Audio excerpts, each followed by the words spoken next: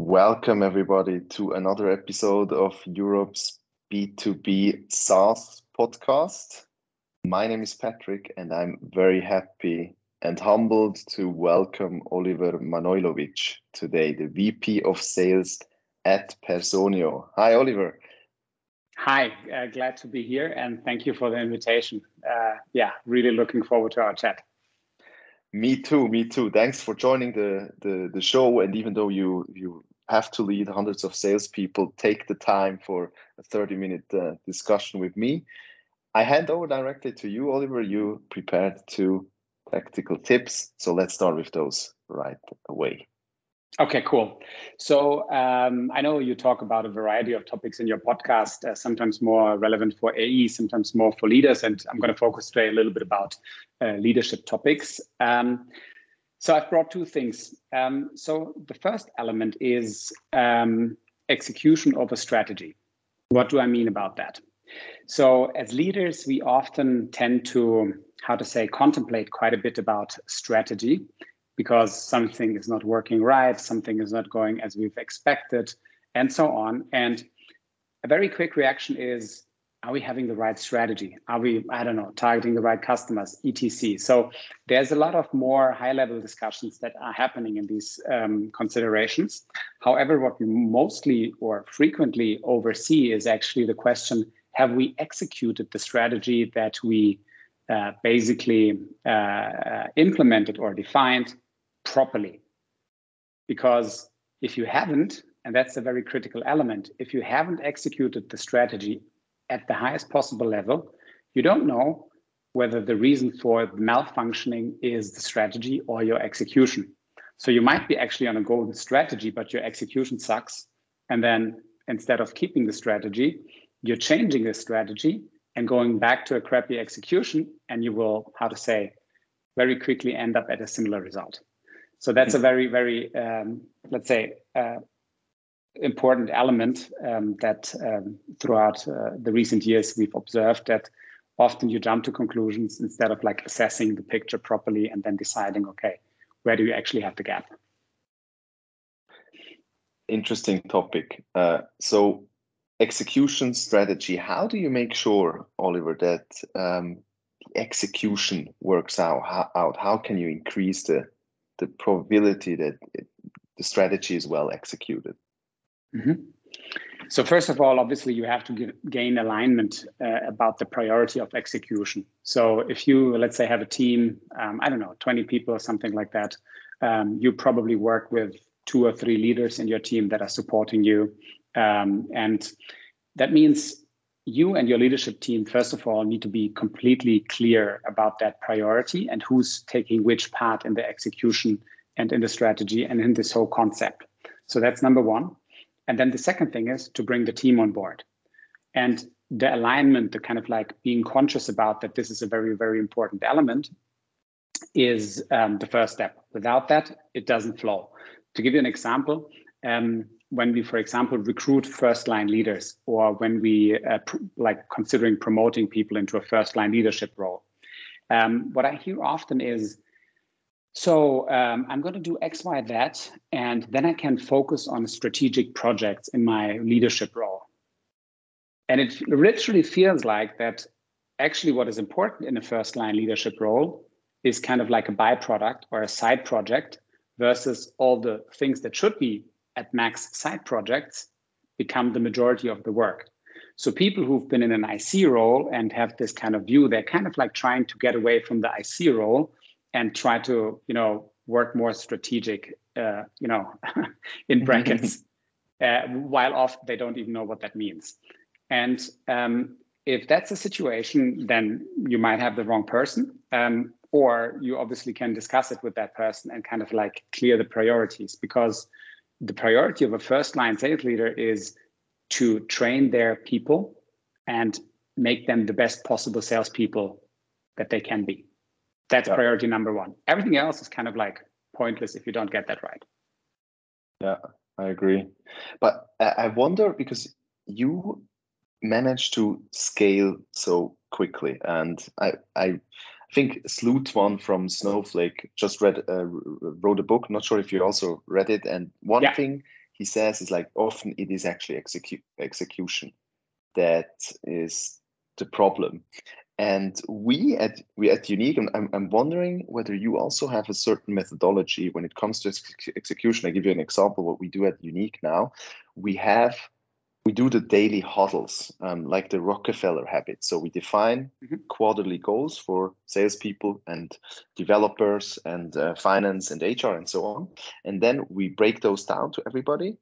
And we make sure like every day, the whole team, now we have 30 people, that's still doable. The whole team is in a meeting and everybody says what their goals are for that day. So everybody's like, hey, I'm going to do 50 cold calls. Hey, I want to get 2 new opportunities. Hey, I have a demo and I want a clear next steps set in the calendar after that.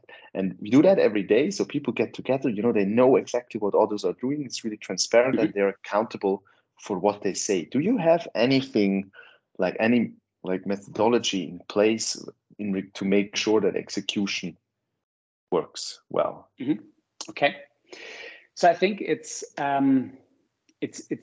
dependent. I'm not a fan of, giving blueprints out or saying like, hey, this is what we did and this is the right thing for you, because every company is unique.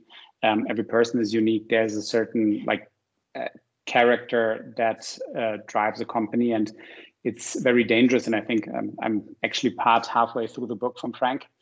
He's also stating in the beginning how he finds it insulting that to compare constantly companies with other companies. True. Yeah, good one. Funnily, we've always been at this point, there's a benchmark. Let's look at it, but let's not get obsessed about it, because that might be good for that company, but a complete waste of time for us to focus on that. So, but back to your question, you have to set the goals in a way that drive behavior. If you don't do that, if you're not conscious about your goals, then this is the first misstep on what you will achieve and whether you will foster great execution. The other thing about, let's say, instruments like huddles, team meetings, and so on, they can be very useful because they basically create transparency. I think this is a critical element that the team understands, that everyone is chipping in, that there's no one in hiding, no one is kind of slugging around. So that's a good instrument, I think, to at least make it transparent. But the more critical element about that is keeping people accountable. So to give you an example, we had this a while ago. So a few AEs, started the month, and then they basically had a very low forecast, literally 0, and a very high best case. And we're like, okay, look, a 0 at the beginning of the month as a forecast is actually not really something we're keen on or we really can accept. So we went back to the team and dictated a very, very clear roadmap of actions they have to do, because we felt like, okay, apparently they need to support. If they don't see how they're going to bring in the revenue, we need to, help them. And then their feedback was, hang on, we're not some rookies that just came from university. Why are you micromanaging us? And we're like, interesting feedback. Where did we took the wrong exit? Because that was not our intent. We don't like micromanagement. And then we realized, okay, look, what we actually observed is a lack of accountability.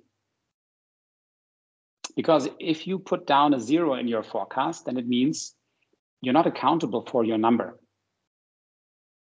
Okay? And if you have the feeling that you're not accountable for your number of your leadership, then obviously they have to react. So we brought that back together and we said, hey, look, thank you for the feedback.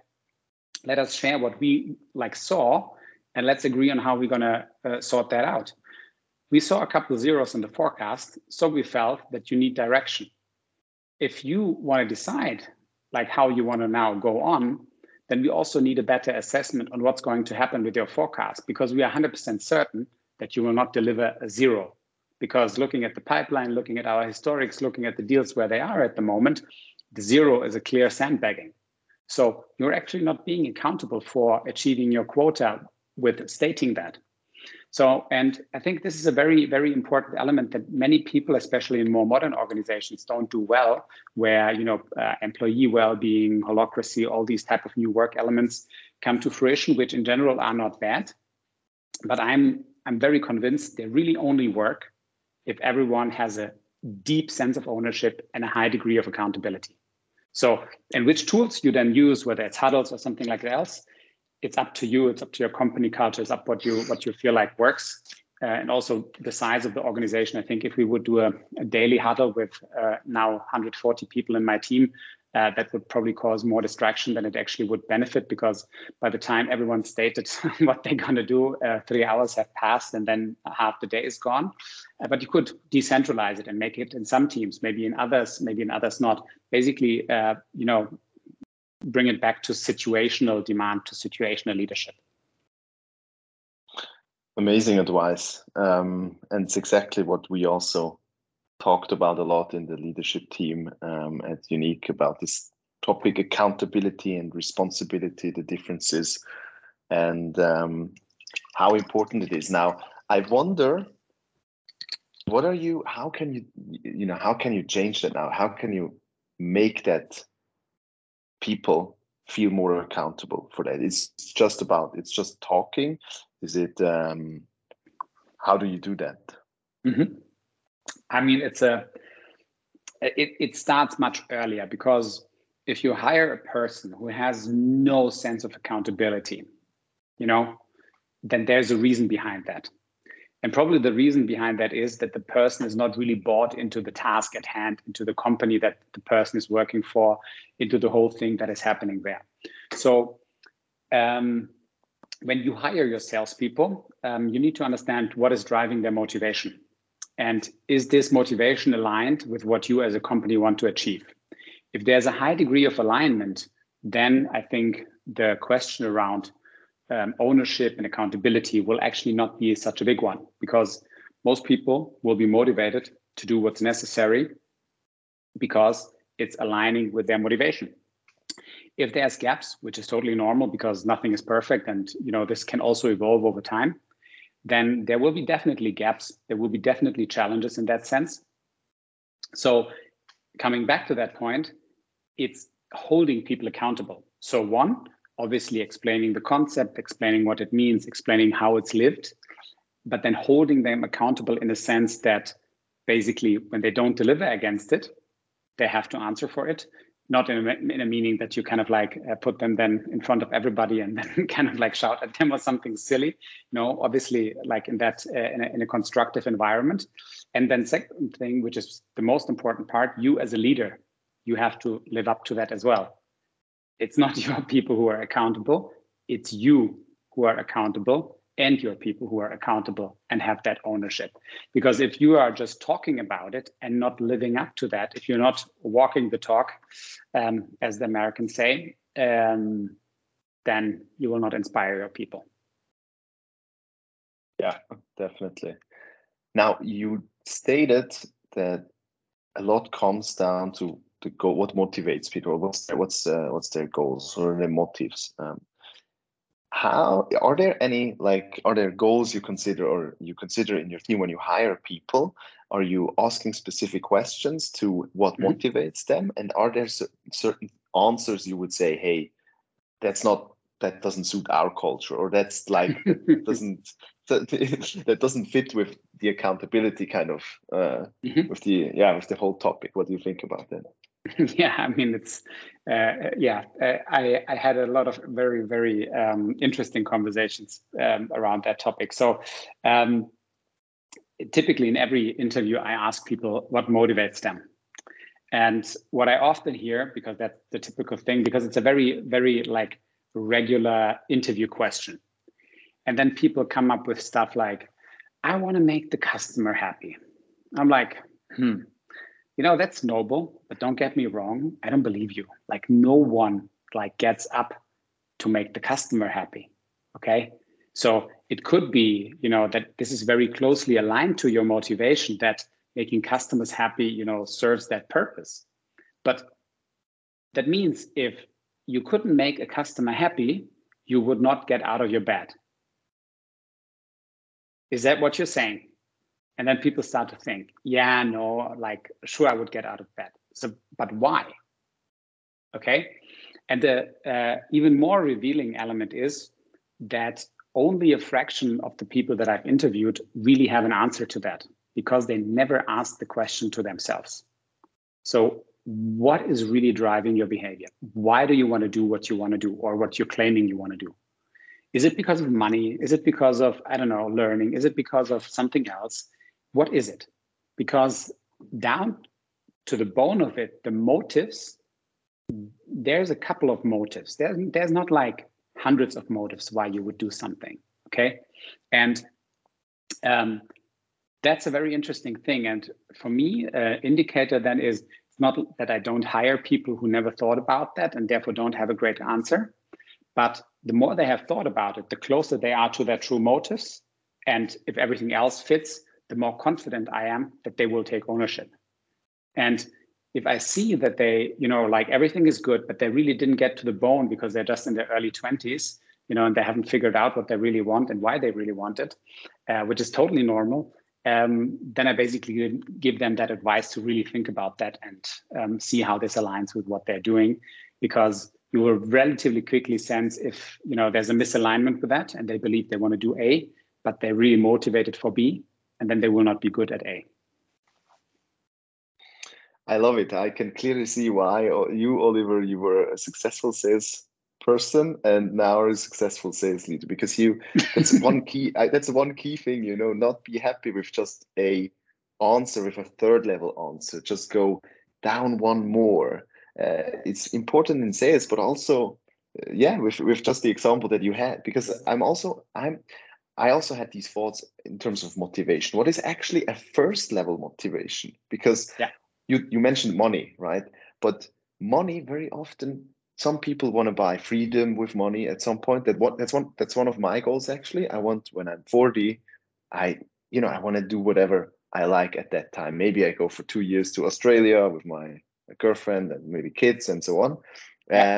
Or I just want to do whatever I want. So freedom could be potentially a first level motivation for me. Other people want to have money because they need to impress some other, maybe, their parents were like, yeah, you're never going to make it. And now they think like, now I'm going to show you I make it, and something like this, right? So imposter syndrome, yes. Yeah, no, I mean, there's definitely the thing. And, like with what you've mentioned, it's also, there can be these first level motivation drivers that are healthy, and then the ones that are unhealthy. So for example, you picked one that I consider really unhealthy. If you have to compare yourself to others, if you have to prove others, that you're successful. And, let's be fair, like, it's not that when you're a competitive salesperson that you never compare yourself against others, but the question is to what degree. So, and if that degree becomes to a level of that it's close to anxiety, that it's close to, like really negative emotions, then, this will burn you out. And that's also a reason why I think it's really important to understand your motives, is to understand whether your motives are healthy. Because if you realize those motives are really not healthy, you should try to understand why you have those motives and whether you can adapt. Because many of those things are kind of like connected to things that are way back in our childhood, and what happened back when you couldn't even have a consciousness and so on, and all of these things. And I mean, to what you said, I have a very similar perspective, like what drives me. It's not money per se. I mean, it's more that money is the proxy for freedom in our society. So you have two ways how you can go towards freedom. Either you disconnect and kind of like neglect every materialism. You become a radical minimalist, or you go into the woods and live there. But that would conflict with other goals that you might have in life. For example, I have a couple of kids, and I want to have kids in a family, so I can't take them now to the woods and live down with them and feed them bugs and so on. I think that would be really tricky. At least I don't have the skill. So therefore, I've chosen the other path where, get to a point where you have certain financial capabilities and with that have options. You're not dependent on everything anymore. You can choose to say no. You can choose to say, I don't want to do that. I don't need to do that. And I think that's a very liberating spot where also at some point in time I want to be. Yes, I agree. Very nice. So back to the strategy execution quickly, something that I'm also interested in. So when you did you have some recent strategic changes that you have done in the last 3 years at Personio? Was there a time where you had a very strong shift of strategy to something very different?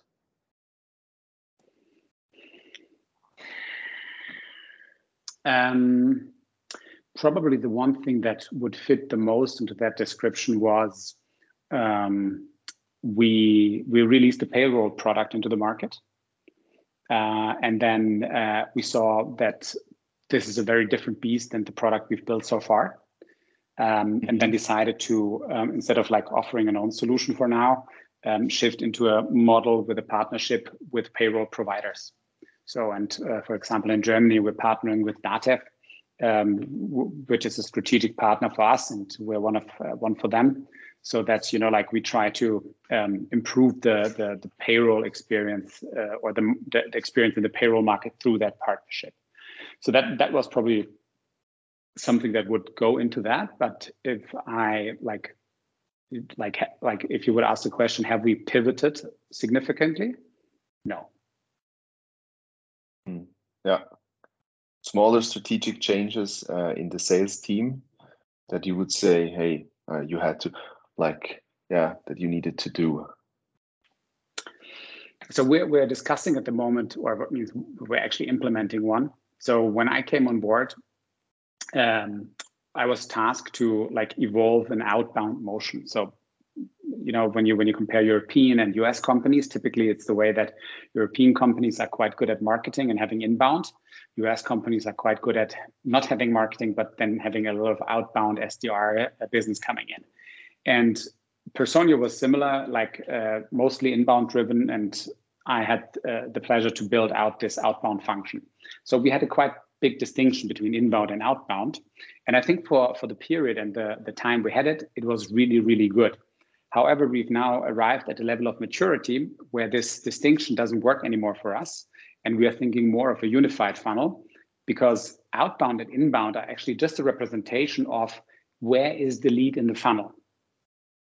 So an outbound lead is probably more top of funnel. An inbound lead is probably more bottom of funnel. So why not really look at it as it is, instead of splitting the funnel into two artificial perspectives from a vendor perspective? Why not move more towards the customer perspective and understand, okay, where are you actually right now? What do you need to get to the next stage? And how can I help as a company, and who needs to do it? So, and I think that's probably the most significant change we're doing. Oh, that's interesting. From an operating model, yes. Yeah. How does that change the operation? So I can tell you in completeness how it changes everything, because we're just in the process of doing it.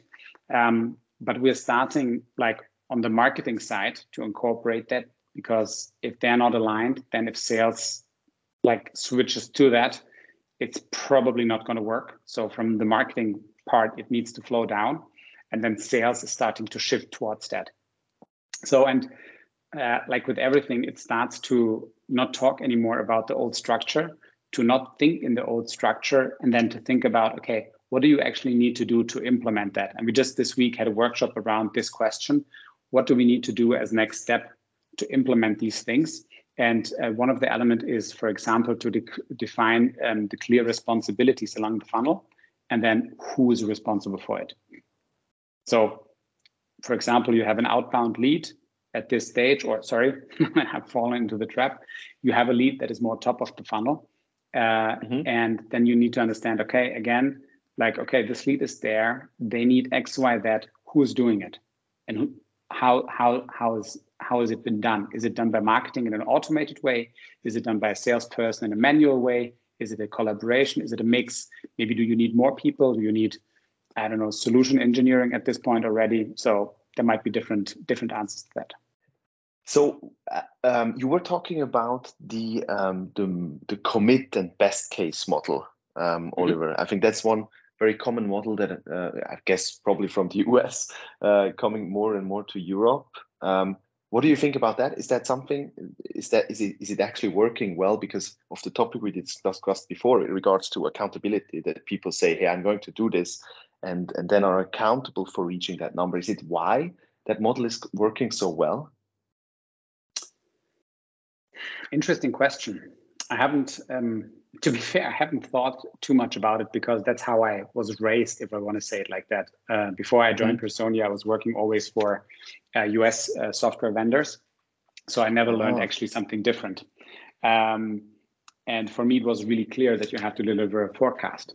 So I've experienced, however, different, let's say, interpretations of the model. So some companies work with a worst case. A worst case then in that sense is, okay, this is like what guaranteed will come in. Then you have a forecast, which is this will by 95% will be my result. And then you have a best case. This is your 75% estimate. And the alternative would be that you cut the forecast out and then you have a commit. And your commit is probably somewhere between your worst case and your forecast. And then you have a best case or upside, how you want to call it. But then that's also then again in the, I don't know, 75% probability range. And regardless of how you work in that sense, a very, very critical element is really that every AE like submits a number. And it's then up to you how hard you drive accountability for that number. So what is your tolerable range? Because I think on an AE level, that this fluctuates is something that will happen. You can't avoid it. Obviously, there's instruments, and there we're coming back to execution management. Let's take, for example, MEDDIC. So I think most have heard about MEDDIC. I'm not going to go too much into detail about it, but MEDDIC is a qualification framework. What does qualification give you? Qualification gives you data. What do you do with data? The more data you have, the more profound you can build a forecast. And I do a training every month with our new joiners, where basically I ask them, hey, can you tell me what a forecast is? And then I take the example of the weather forecast. And if you have, let's say, a 60% probability of rain, then I ask, hey, can you tell me what that actually means?